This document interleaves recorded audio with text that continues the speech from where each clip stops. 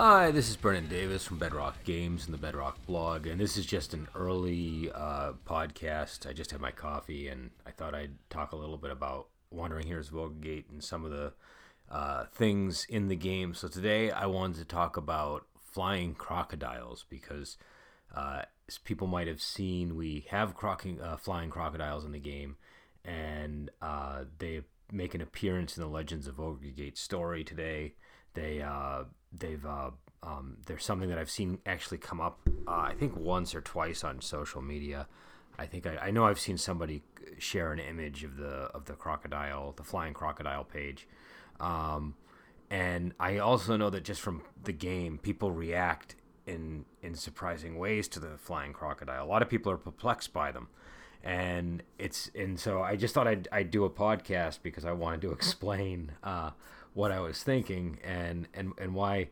I don't know. I was kind of surprised that people found them surprising. I think people found them surprising on two fronts. I think some people found them surprising because some people find the idea of a flying crocodile scary, but the more common one is just it just seems like an odd idea. So for me, it just seemed natural. I am terrified of crocodiles. I am more afraid of crocodiles and alligators than anything in the world.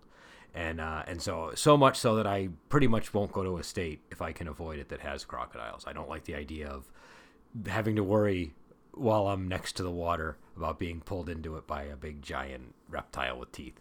And I have always had nightmares about flying crocodiles and sharks and flying sharks. The idea of any kind of predator that can fly through the air like that, to me, is particularly scary. Even a large bird that could do that is scary. So that's sort of where it came from. I like the imagery of I just imagine them kind of flying like magically through the air. It's nothing special. I don't imagine them having wings or anything like that. They're just able to fly, and they can do it well. And so that is the idea. The flying crocodiles appear in the Wandering Heroes of Ogregate rulebook in the monster section. So it's if you have the main rulebook, I'm about to get to the page myself, so I can actually have it in front of me while I'm doing this.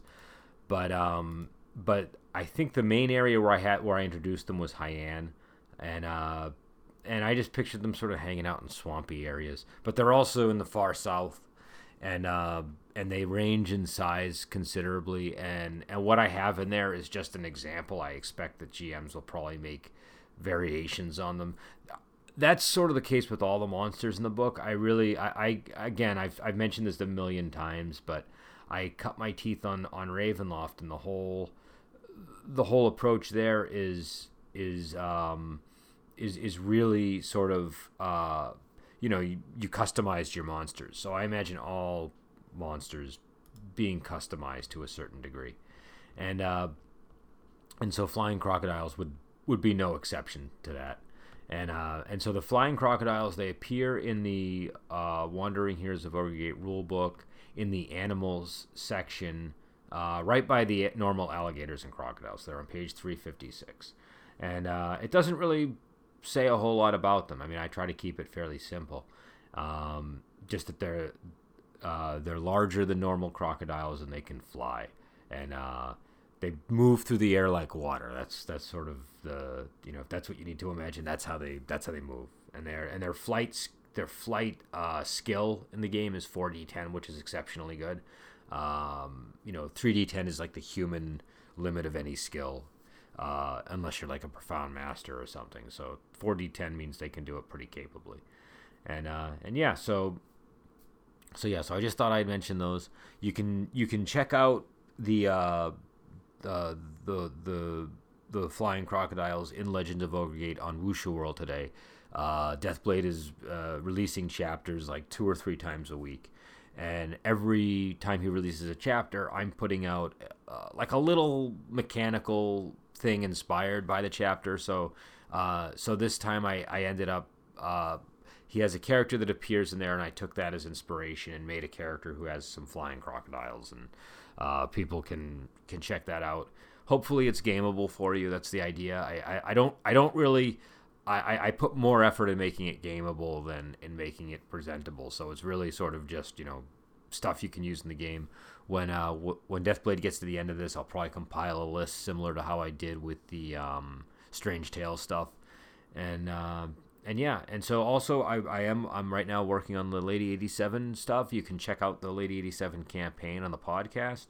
And I'm working on editing House of Paper Shadows. So I'm going to try to finish up that today if I can. I have to do a discussion of Dragon Gate Inn, so we'll see how much time I have. But I have the final edited version from the editor, and I just need to go through and finalize the edits. And I'm about, I want to say 2/4 of the way through. So we'll hopefully have that out soon. And then I can start focusing on things like the Profound books and some of the other things I really want to get to. So, all right, I will let you go. This was just an early morning podcast to talk about flying crocodiles in Wandering Heroes of Ogregate. So, again, you can find Wandering Heroes of Ogregate at our website, bedrockgames.net. You can also go to RPG Now or Drive Through RPG, and we have the Ogregate stuff there. The main rule book is pay what you want, so totally check it out. We just put out something called Tournament of Dalu that's also pay what you want, and we have some pay products too, like Ogregate Inn, which goes with Ogregate, and all of the Sex of the Martial World books, and we have other stuff too. If you're curious about Wandering Heroes of Ogregate, you might want to check out Satorius because there's a connection there between the two things. That's more of a fantasy setting, but you might be able to find things in there that will help flesh out the Ogregate stuff for you. So all right, I will be back on later tonight with the Dragon Inn discussion. Definitely check out Dragon Inn if you get a chance. I do want to mention they have a channel on Amazon. I don't remember the name of the channel. I'll mention it tonight, but I checked out the Dragon Inn that they have up there, and you have to subscribe to the channel. It's not like one of these ones that you just get for being on Prime. And they claim that the Dragon Inn is the Criterion Collection version, but it's totally not.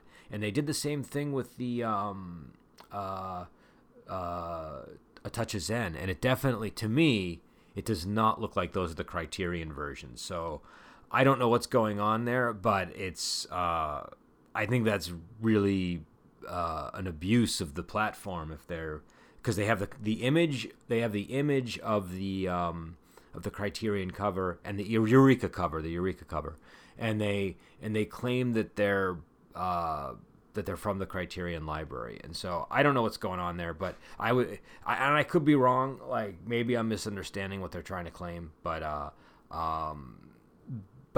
something looks off about them. The image quality is very bad, and so I would just tell people to be wary of picking it up there. If you want to get good versions of Dragon Gate and get the Eureka version, unfortunately, I think it's Region B Blu-ray, and I don't know what region the DVD is, but that's the best version of Dragon Gate I've ever seen. If you want a good version of Touch of Zen, get the proper Criterion Collection, which is great. So, all right, I will be back on, and I will talk to you later.